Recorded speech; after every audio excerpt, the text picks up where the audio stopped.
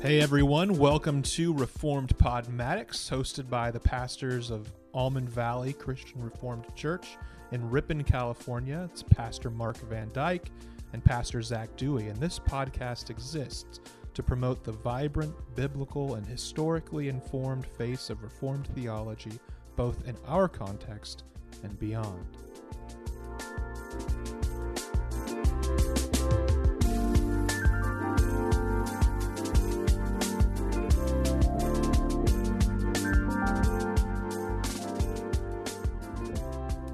Hello, everybody, and welcome back to Reformed Podmatics, episode 66. I am Pastor Zach. And I'm Pastor Mark. And today we are joining you to sort of pick up on some ground we left untraveled many months ago when we were looking at the topic of baptism. I think that may have actually been over a year ago now. Yeah, it was one of our first episodes. And so we are going to be picking up with the second sacrament, which is the sacrament of Holy Communion. That's something that, we call a sacrament. Mm-hmm. But first, before we jump into that, we do want to give a quick shout out to Lucas and Juliana, who are listeners of the show up in Spokane, Washington.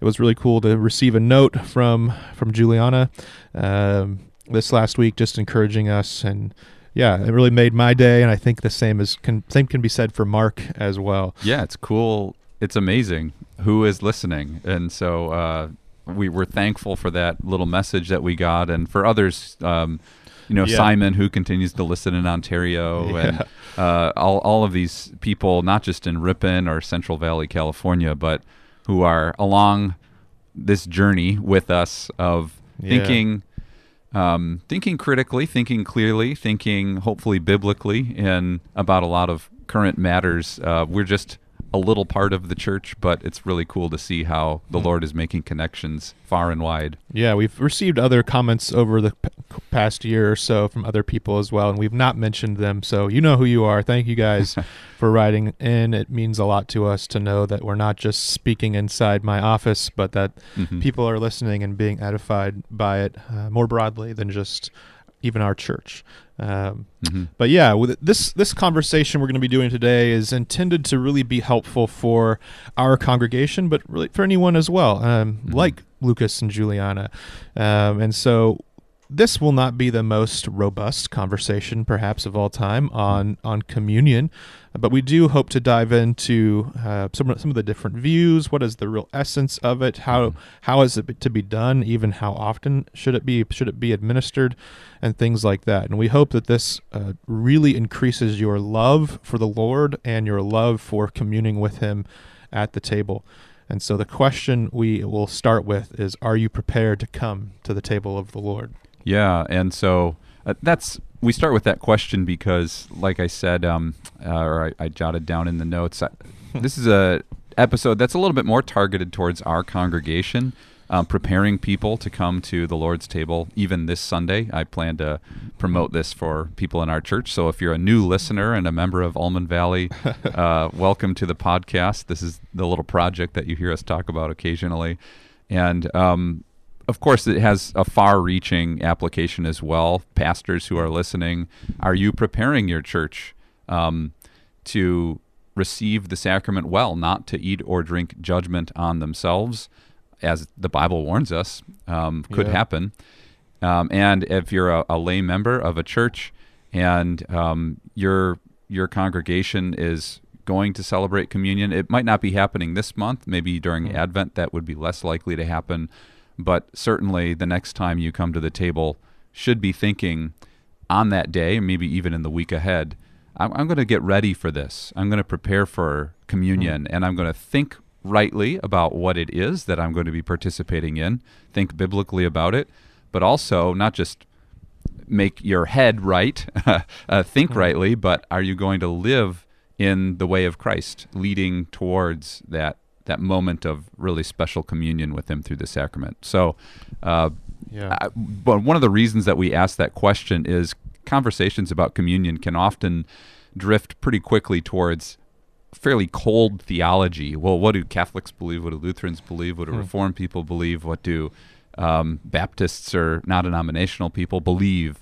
And we want to make sure this is a pastoral, warm, even inviting conversation into thinking and kind of living rightly, and not just kind of a cold theological excursus. And the reason for that is because this is such an amazing part of the Christian faith. Yeah. That the Lord descends to commune with his people through humble, modest elements like bread and wine, or in our case, juice. Maybe that's another thing we can add to this discussion. But this is where we meet with the Lord in a unique way. We meet with the Lord in all sorts of ways, and God's presence can be with us in so many ways. And you think about the stories of the Bible, God's presence is with his people on the pillar of loud and light. And so I almost said loud and light, the pillar of cloud and light. Sorry. And so, and he comes and he's with his people in the worship that they participated in at the temple, and so on. He's with his people as he's guiding them in and out of exile, and then he's with his people. Of course, in the Christmas season, we're mindful of him being with his people in Christ. But through communion, God is with us, and so this is not something to just be doctrinalized and argued about, which has sadly been done all too often in the church over the past 2,000 years, but something to, at the end of the day, really be deeply thankful for and appreciative for and find joy in as well.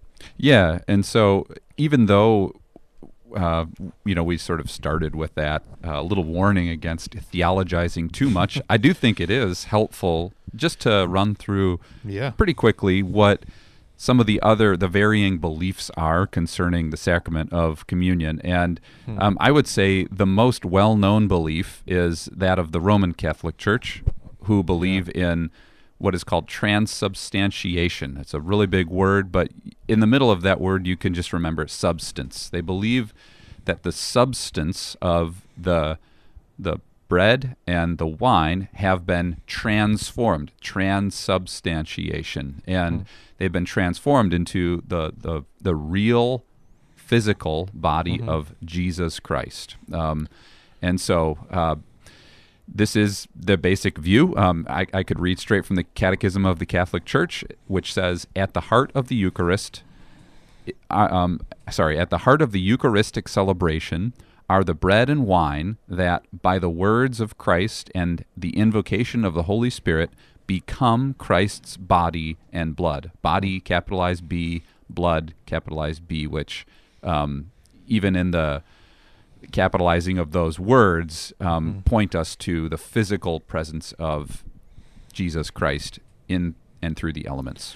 Yeah, so this is a little bit of interesting philosophy here, this word transubstantiation, so that it differs a little bit from our modern word transformation. I'm not trying to correct you. It's just I could sort of imagine Bishop Barron or somebody saying, don't get those words mixed up, transubstantiation and transformation, because the form stays the same.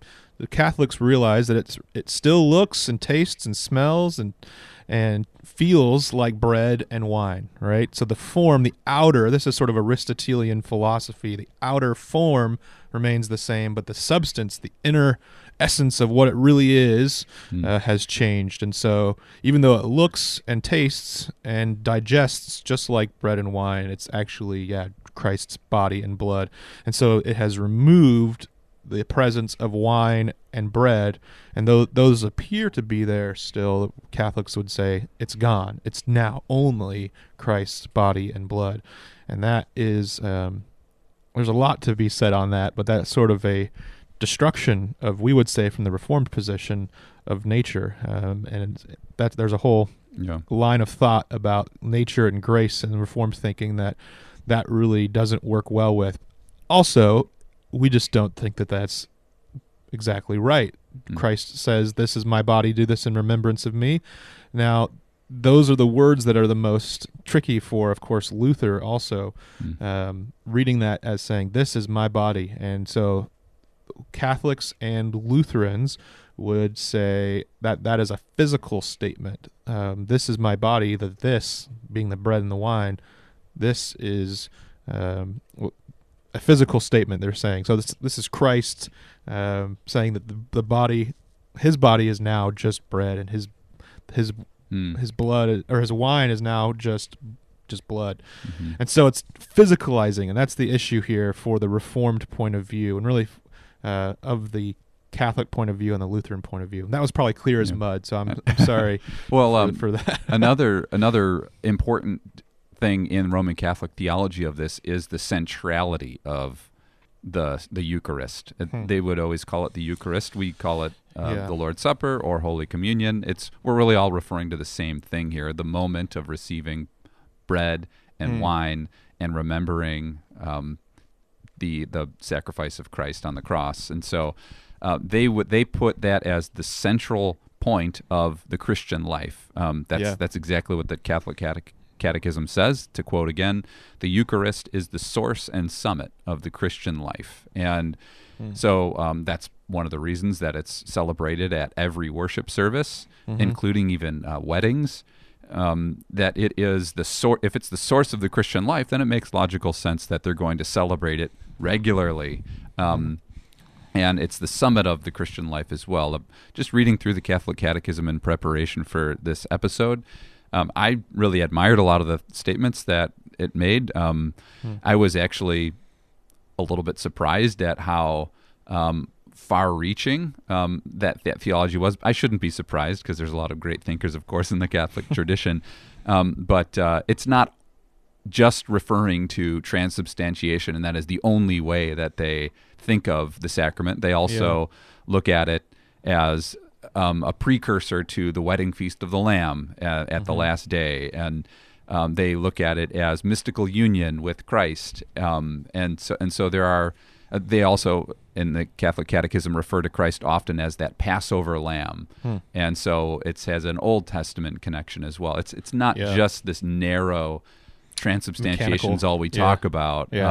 It's a pretty broad theological view, and we agree with just about all that, actually, in terms of the Old Testament connection, the eschatological connection, the mystical union. A Reformed Christian can agree with many statements in that Catholic Catechism, but when it comes to transubstantiation, we would say that's where the similarities sort of stop. But that's an interesting quote that you brought up too. The Eucharist is the source and summit of the Christian life. What would be your response to that from a Reformed standpoint? Because I could see how that could be true if you qualify it just right, but I'd like to hear what you think. Maybe you disagree with it just outright. I'm curious. The source and summit of the Christian life, I would say, is Christ himself. And so Christ is our source. Christ is the one who we worship. Instead of maybe the sacrament, I would want to place that more on the person of Christ. Sure, okay. So that's how I think of Reformed. Yeah, this is where I think if you qualified it to say, well, what we mean, of course, by the Eucharist being the source and summit of the Christian life is that the Eucharist is Christ's physical presence among us and therefore representative of Christ. So it really depends on, I guess, some of how that goes. But I think you're onto something because I think it does kind of take on some really problematic things in the Roman Catholic Church. And maybe some Roman Catholic friends are listening to this. But one thing that's pretty common is for the Eucharist to be adored and lifted up in a way that is really not healthy or good, much less biblical. Could be even idolatrous. And there's a thing that is called the monstrance, which is usually a sort of golden thing that sort of looks like there's rays of gold. There's golden beams that come out of it, and it's sort of this round-shaped thing. And often they will put pieces of the sanctified host or the blessed host that's already been sort of transubstantiated, and they'll put it in there and they'll walk it around either the sanctuary, or in times throughout church history they've paraded it around cities where everybody bows down to the monstrance because it contains a piece of transubstantiated bread. And so this is Christ, therefore we must bow down. And I think that gets pretty far afield from the take, eat, and remember sort of idea of communion, where it's a meal. It's not something where we just take and we worship and we pray to this piece of bread. Because it's Jesus, we are told to eat the piece of bread. That is what it's for. Yeah. It's for nourishment. Well, and anything in the Protestant or Roman Catholic or Orthodox traditions can become an idol. So where a Roman Catholic person would be tempted to idolize the sacrament, we may be tempted to idolize the preaching, or maybe even the physical Bible. There's certain... That's true. Certain things that we do that tend maybe towards idolatry, and sometimes it's easier to see that in other people than it is in our own context. But I would say I totally agree with you. It's meant to be participate. Yeah. So that's again where I always encourage couples not to request that communion be done at their wedding. I haven't had that request outright, but communion is meant to be an ecclesiastical. It's meant for offer to the whole church, and often at a wedding, I've even seen it done where just the bride and groom participate in communion, or just the wedding party who is up front. Yeah, I've seen that too. And that really betrays the actual meaning of the sacrament, which is communion. It's community. Yeah. It's something that is meant to be done together, and so it's meant to be done with the church. And a wedding party. I mean, there's always going to be wheat and tares, right, in a church gathering, for all we know. But at a wedding, there can be no fencing of the table. There can be no way of knowing who's a believer, who's not a believer. And so it's wrong if you only restrict communion in that setting to the wedding party or to the couple. But it's also wrong if you really are just distributing it to everybody willy-nilly. That kind of goes against the whole idea of the sacrament as well. Yeah. So we've spent a little bit more time on the Roman Catholic view, and part of the reason we do that is it's the most well-known view even among Reformed people, I would say. Yeah. Reformed people would be more likely to know the Roman Catholic view of transubstantiation than even their own sacramental theology. And so before we get to the Reformed view, we can think a little bit, maybe quickly, about the Lutheran view, also held by many Anglican people I discovered in my research. And here's from the Lutheran Catechism. The question is, what is the sacrament of the altar? And the answer is, it is the true body and blood of our Lord Jesus Christ under the bread and the wine. That word under is a very important preposition. Under the bread and the wine for us Christians to eat and to drink, instituted by Christ himself. And so what does the word under mean, Zach? Yeah, that's maybe I can't answer that super well, but for the Lutheran view, as far as I know, this word is getting at the union of the two. So in the Roman Catholic view, as I said earlier with that word transubstantiation, it means that no longer are wine and bread present at all. Though they appear to be, they are not really there. The Lutheran view, in using this word under, is trying to underline the idea that the bread and the wine still are there, but Christ is sort of attached through a mystical union to the elements of bread and wine. Even physically, right? Yes. And so Lutherans they will not do the sort of monstrance sort of stuff where they're going around and everybody's bowing. But Lutherans, for example, will always drink any leftover blessed wine or bread. So the pastor will consume that at the end. And there may be some Reformed pastors that do that. I'm not really aware of anyone. But for a Lutheran, there is the physical and the spiritual are sort of together. They're sort of, in my mind, stapled together, essentially. Christ's body and the bread are together. Christ's blood and the wine are together. So that they're both present physically. And so, I think that's a good explanation of the Lutheran view. Anything you'd like to add to that? Well, it sounds like there's a kind of holiness to the physical objects, which that's partly true. Which then the Reformed or Zwinglian view, and so the Zwinglian, we'll get to what that is in a minute, but that's kind of the default remembrance view. Each of those wouldn't ascribe holiness to the actual physical bread or wine / juice. We believe that there's a spiritual blessing Yeah. in the practice of eating and drinking, but don't believe that if there's that drop of juice still at the bottom of the cup, that there is sort of a separateness or holiness to the physical element. Yeah. So whereas a Lutheran would feel that was dishonoring if you were to, oh, there's a little drop of juice or wine left, dump it down the drain. They would say, no, how dare you?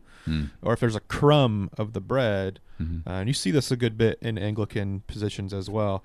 Anglicans, as far as I know them, kind of, depending on the Anglican, believe these three different views: transubstantiation, the Lutheran view. Interesting. And then some of them take the more Reformed view. No Anglicans, as far as I know, take a mere memorialist view. Although there could be some that do. I don't know. I have a funny little story about that.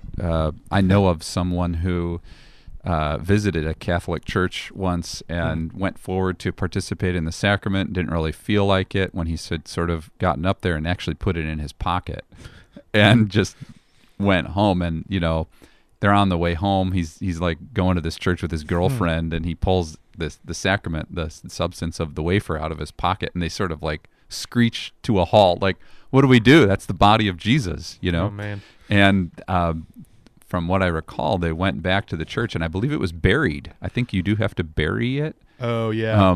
If there's there are certain ways of getting rid of excess. Yeah. Of disposing of it, they would say. Right. But I think burial, or there's something about that.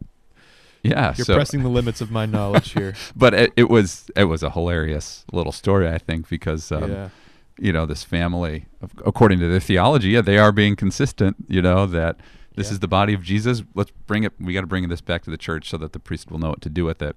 So I don't suggest that you go and do that. By the way, that's kind of disrespectful to. That maybe before we even move to the Reformed view, we can think about how would a Reformed or Protestant person act in a Catholic context. It is my view that I always observe the local observance, and so I am not allowed to participate in communion at a Roman Catholic church, and so I wouldn't go forward because of their own view.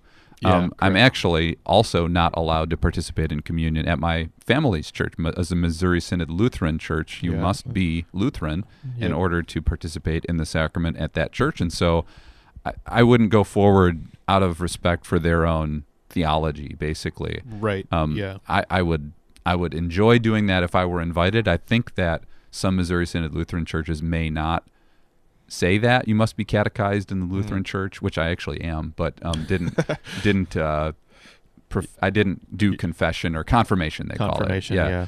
And so, even though that some of those things are met, and I'm a pastor and a Christian, I would respect the local position, basically. Yeah, that's exactly how I approach it as well. So if you're at a wedding where communion is offered and you're a Reformed person, I would suggest not participating out of respect. So, what is our view? You want to go into what the Reformed? It's there's a lot here to unpack, but so the Reformed view, we can start, I think, by using the three words: real spiritual presence. So this is. The Reformed view is sort of a variation of what's considered the real presence view, which real presence, that language, usually with a capital R and capital P, is often used by Anglicans. It's used, I think, probably by Lutherans, and I've seen it even used by Catholics as well. And so in some sense, depending on what is meant by real presence, I think a Reformed person can get on board with that language, but we prefer to qualify that language with the word spiritual, or a similar sort of outdated word, mystical, which mystical in this sense refers to spiritual. And when we say spiritual, we do not mean merely symbolic. Often that's how the word is thrown around in church, especially in evangelical circles today. If something it has a spiritual meaning, that means it's a symbolic meaning of a spiritual truth. Like a parable almost, in a way. Correct. Yeah. And so the Reformed view of the real spiritual presence does not mean spiritual in that sense. It almost means spiritual with a capital S, with the Holy Spirit. And so it differs from both the Lutheran and the Catholic views in that Christ physical body is something that we are communing with by the Spirit and we receive by faith. So his body is not attached to the elements in quite the same way that the Lutheran view would hold. And unlike the Roman Catholic view, we fully affirm that bread and juice or wine are still there, and it has not been pushed off the table, and now Christ's body and blood only are there. We would say no; these are humble, earthly elements: juice, wine, Unchanged. fruit of the vine, you could say, Sure. and the bread. And so those are unchanged. Those are still, it's exactly what they are. But through these elements, through these things, Christ is blessing his people. And it's not so much really through the elements for the Reformed view, although some Reformed thinkers tend to be more, to lean more in that direction than others. For the Reformed view, it's in the whole act Christ is present. So in the partaking of a shared meal together, Christ is present to his people by the Spirit. And so when we are receiving these things by faith, we are receiving his true body and blood. So I think, this is at least my position, I think John chapter 6 can be read as a Eucharistic passage. Oh, for sure. Yeah, I think so. There would be some Reformed people who would disagree with me, but I think John chapter 6, Jesus talks about eating his flesh and drinking his blood. Now, this comes before the institution of the Lord's Supper, so a lot of people will say that the two are not connected in any real way. And then he says that's how you have life in you. Right. And so I think through communing on bread and wine, we are elevated by the Spirit, in a sense, to Christ's presence. This is Calvin's view, that communion is sort of Christ bringing us up to himself, and we are feeding on his body and blood, his real body and blood. But this is all happening through the mediation or through the work of the Holy Spirit, who is making Christ's real body and real blood present to us. But it's not happening in a completely physicalized way like the Lutheran or Catholic views. And so we don't have the same sort of views about drinking all of the wine or eating all of the bread. Typically, it's really in the action that Christ is present, in the partaking, in the meditation that we're doing, in the fact that we're doing it together as a body of Christ. All of this is crucial to the Reformed view of communion. Yeah, in preparing for this, in reading through Herman Bavinck and some of Calvin and the Heidelberg Catechism, it also is very clear the emphasis of the Holy Spirit in the sacrament. So that's one thing that I appreciate very much about the Reformed view is it's not just about Jesus. Very Trinitarian. Yeah, it's more. I don't know if I would say more Trinitarian because I don't know the Lutheran and Catholic views exhaustively, but that is one thing that struck me, I guess I might say, by reading from especially Herman Bavinck. And so the church is under the head, that is Christ, and Christ blesses the church through his Holy Spirit. And so thinking about the church, thinking about baptism, preaching, really communion, of course, as well, these are means of grace that Christ has instituted to bless, nourish, guide, renew the church through the Spirit again. So you find that right in the center of Q&A 76 of the Heidelberg Catechism. So question 76 is, what does it mean to eat the crucified body of Christ and to drink his poured out blood? And I won't read the whole answer. It's a great answer, but in the center you find the Spirit. Through the Holy Spirit, who lives both in Christ and in us, we are united more and more to Christ's blessed body. So you find that spiritual connection happening. I might illustrate it. I don't know if this will work exactly well, but think of singing a song, a worship song. It's not in saying those words of that worship song. It's not in the words themselves that you are blessed in some way by saying, "Amazing Grace, how sweet the sound." But it's in the act of worship. It's in the act of singing.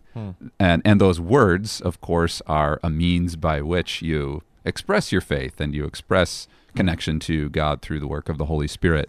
I think the bread and the juice in our church are a lot like those words in that sense, where there's nothing particularly holy about the physical bread or the elements, but it's through those things that God is blessing us by His Spirit. Yeah, what's holy to me is that God uses such common it's modest things to unite Himself to us. Sure. And that is really the big idea of communion, is union with God, and that's something that all of these different views would hold to in different ways, but we all get that baseline idea that this is a participation in the body and blood of Christ, or a communion in the body and blood of Christ, depending on your translation. And that verse is 1 Corinthians 10, verse 16, which is a really important passage for all of this.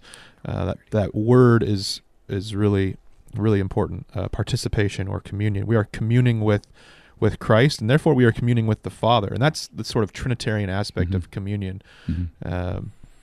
Through the Spirit, we commune with Christ, and through Christ as our Lord, we commune with the Father, and with one another as well. And so it's a body thing, right? And so that's why communion all alone in your room is not really the way to go. The Reformed view says that communion is by definition something for the body of Christ, and so it needs to be celebrated rightly, which means, for one thing, it needs to be celebrated with the family of Christ. It's God's table. We don't get to just invite ourselves and set up our own little table and not have anybody else. God calls His church to His table. Yeah, and that really gets into the next point, which is the fourth view, the Zwinglian view. So Ulrich Zwingli was an early reformer. He preceded John Calvin. And he was kind of the original Reformed guy. Yeah, and so he believed that it should be celebrated as a remembrance. And so some people would say, well, isn't that what you just talked about with Reformed people? The distinction here between Calvinistic communion and Zwinglian communion is that Calvin would say there's a real spiritual blessing, and it's a spiritual means of grace that is something significantly spiritual is happening when people eat and drink. Whereas Zwingli would say, that might be true, but it's ultimately kind of what's happening in your heart. Yeah. It's meant to be a remembrance of something that Christ has done, and the reason that I say it's a good segue away from Zach's last point of doing this on your own is, in the Zwinglian view, well, why can't you remember Jesus died in your own home? I would say the Zwinglian view opens things up to a lot more difficulty in terms of fencing the table, because there's not really much reason to fence the table if it's just sort of up to the person, whether or not they're eating or drinking judgment on themselves, because it's just a remembrance. It's sort of lowering the view of it in and of itself, and so it's less important to fence the table in that context. Yeah, a lot of what Zwingli, the view does, there would be some people, I think, who would say that Zwingli doesn't really hold this view. Okay. Whatever the case, there is this view does exist. We might have just called it the remembrance view. Yeah, the mere remembrance or memorialist view, where it's really about traveling into your own mind, thinking back upon Calvary, and just sort of remembering all the great truths of the cross.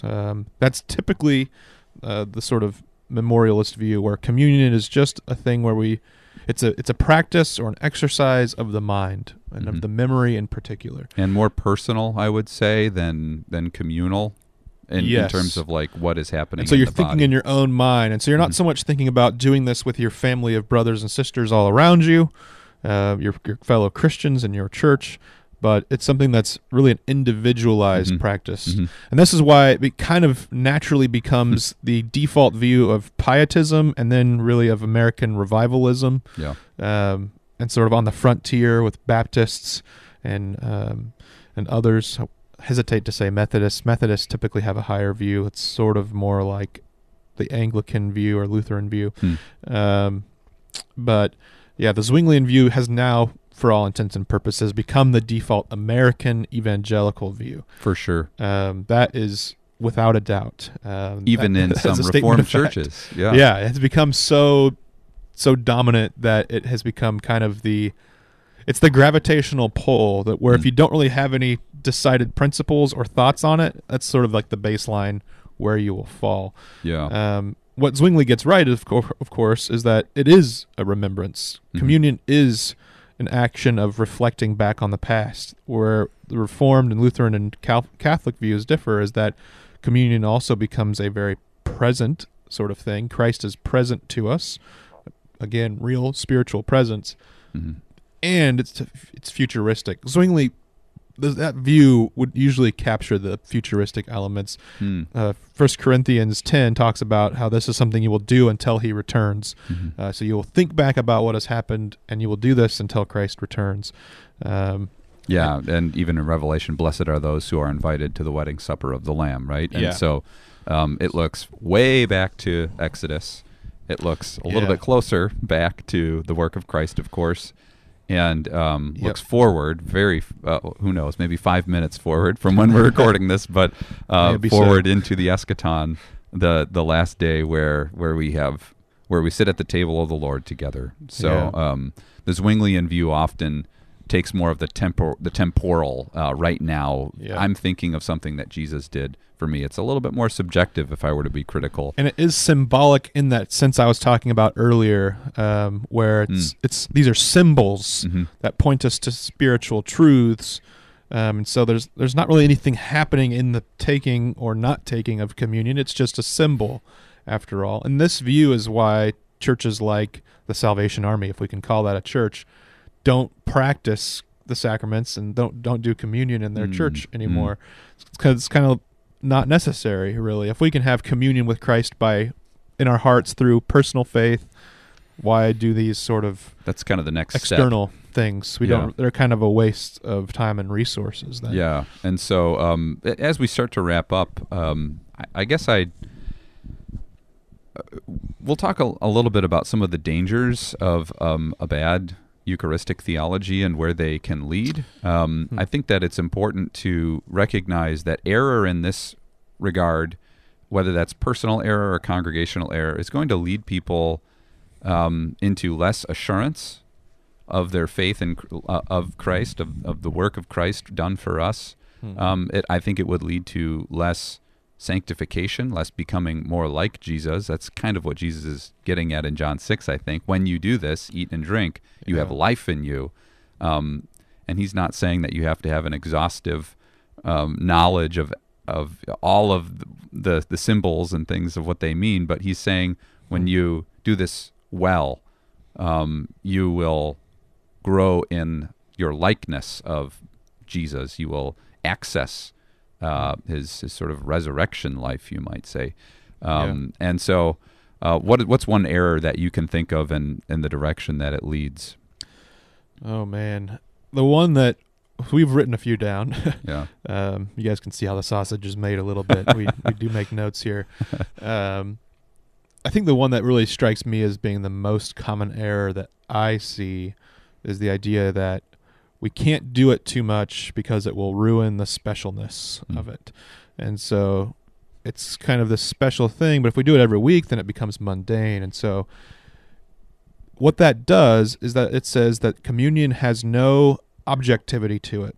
It's totally subjective. This is how this view sort of correlates with the Zwinglian view, the symbolistic view.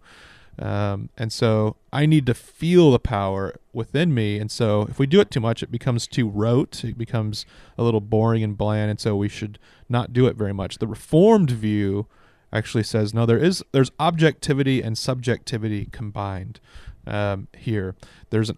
Christ is objectively present through the Spirit, and he is to be then subjectively received by faith. Sometimes the Reformed view is criticized as being a receptionist view, and that's pretty accurate, actually. It is a receptionist view. You access the benefits of communion through faith. If you don't have faith, then it actually becomes something that you partake of to your own judgment. And so it's scriptural. It's damning in that way. And so this idea of it having to feel special, I think doesn't recognize the value and the goodness of it. Why do we sing every week? Why do we Sure. hear a sermon every hear a week, sermon yeah. every week? Yeah. Should we not hear the sermon every week and maybe only do it a couple times a year, or else it won't feel special? No, we know that this is a part of our regular routine and part of our nourishment. Yeah, that is a really good response to something that's very common. And I think it's maybe a little bit anti-Catholic as well when people say that we should not take it quite as frequently. I think that there's a little bit of a thread of that through the Reformed faith and maybe the Lutheran faith as well, although I know of Lutheran churches that participate in communion weekly. But we should always be careful of anti-Catholic sentiment and rejecting things just because it's done in Roman Catholicism. The Roman Catholic Church has a lot of wonderful doctrines and things to teach us. So infrequency, what infrequency means could mean different things also. That's a good question. Weekly, should it be done weekly? We at our church have participated in communion monthly, which I think has gone quite well. It used to be quarterly, right? Historically in the CRC, it has been quarterly. When I arrived, it was every other month. That's right. Yeah. That was a few years ago. It was 6 times a year when I arrived. Right. That's right. And I pushed towards more frequent communion. I think that the frequency that we have it at now, monthly, allows for a good time of preparation so that we do not eat and drink judgment on ourselves. It's not as though it's foolproof in that regard. We can still do so. But there is that prep time in the Sunday before communion. I proclaim that we're going to participate next Sunday in the sacrament, and so let's confess our sin now. Let's do so throughout the week. Let's come to the table with a clear conscience, believing Christ has died for our sins. I think that intentionality is sort of a good place to be. So this is an open subject in the Reformed world. Yeah, it is. There's not really any one Reformed position. It's famously known that Calvin pushed for weekly communion. His council in Geneva pushed back, and ever since, the Reformed churches have not really come to an agreement on this. Yeah. And as Mark said, in the Dutch Reformed tradition, at least as we can see it in the 19th century, maybe before that as well, it was quarterly. It was 4 times a year. And hey, if you're sick on that Sunday of communion, you're going half a year. Yeah. In between participating in the sacrament. And so that starts to betray Jesus' teaching in John 6 to me a little bit, where he's saying, eat my body, drink my blood. If you don't have life in you. And so that to me, that would suggest towards a more frequent participation in the sacrament. So anyways, I think, I'll pick one here of the errors that we have listed. The remembrance view, I think, is kind of dangerous. We've already talked about one of the dangers there of just personalizing or individualizing the sacrament, making it about me and Jesus. But along with that, I think that the remembrance symbolic view lowers the blessing that one is receiving at communion. If it's just based on my faith and what I remember about Jesus, what I believe that this symbolizes, it's a lower view than somebody saying Christ in a very mysterious, powerful, real way is blessing me in a greater way than I could even really understand. Yeah. And so while there's a certain amount of faith that one should have in coming to the table, so I would be opposed to pure pedo communion, I would say there's more happening there than we could even understand because Christ is so at work, so powerfully real and present in that moment where the congregation takes, eats, remembers, and believes, or takes, drinks, remembers, and believes that Christ died and shed his blood for us. And so I think that there is a real danger in the remembrance view of lowering all that Christ is doing in that moment. And that's partly why you see interesting practices then take place. Like I remember, and this is something that has always stuck in my mind. It was a memorialist church I was at several years ago for a couple of months, and the communion portion of the service was right at the end. So the worship band would get up, the lights would get very dark in the space that we were in. I guess you could call it the sanctuary. It was in a gymnasium. And you would walk to the front whenever you felt like it was your time to go up to the front, and there'd be different stations where different members of the church would be holding bread and juice, and you would take it and walk back to your seat and have a little sort of personal quiet time normally. And some people would take the whole time of all of the worship songs that would be playing, and some people would just pray for a second and stand back up and sing. And so it was hyper individualized because of all of this. It was not something that was done together, because again, it was just a symbol, and so you're supposed to reflect on that symbol for yourself. Yeah, it wasn't really administered scripts to them. No, it was not given to you by a pastor. It was just people holding a basket and holding the little cups. And so a lot of even the symbolic meaning was stripped from it then as well. And so, that can be one error. I know we're running a little bit short on time, but I did want to pick your brain, Mark, about best practices for fencing the table that you have come up with. I've only done communion a handful of times here at the church. But what have you learned over the years about the practice of fencing the table and how to do it and why it's important? Yeah, so by fencing the table, we do mean who is invited to participate in the sacrament. I think, obviously, we talk about the two ditches here. One ditch is to have no fence and betray the command of, or disobey the command of the Bible, where elders and church leaders are called to give an account for those who are entrusted to our spiritual care, and we believe that would include following Scripture's commands for how communion is to be done well. And so that would include, at some point at least, saying a unrepentant, unbelieving person who hates God should not participate in this. So that's a real low-level fencing there. But that does correct one error where, like you said, in that church, they don't know you from Adam. You're just going to walk up and pick up the oyster cracker and the cup and go back to your seat. That's no fencing, and I would even say that church would be in danger of becoming a false church because there's no accountability really in participating in the sacrament. So that's one ditch, and the other is to over-fence the table, which is done most egregiously, I would say, in the Netherlands Reformed Church, where communion is served and almost no one participates because no one feels good enough to participate. I had a friend who was at one of these churches, and the communion was served to maybe 200 people, and 3 or 4 people took the sacrament.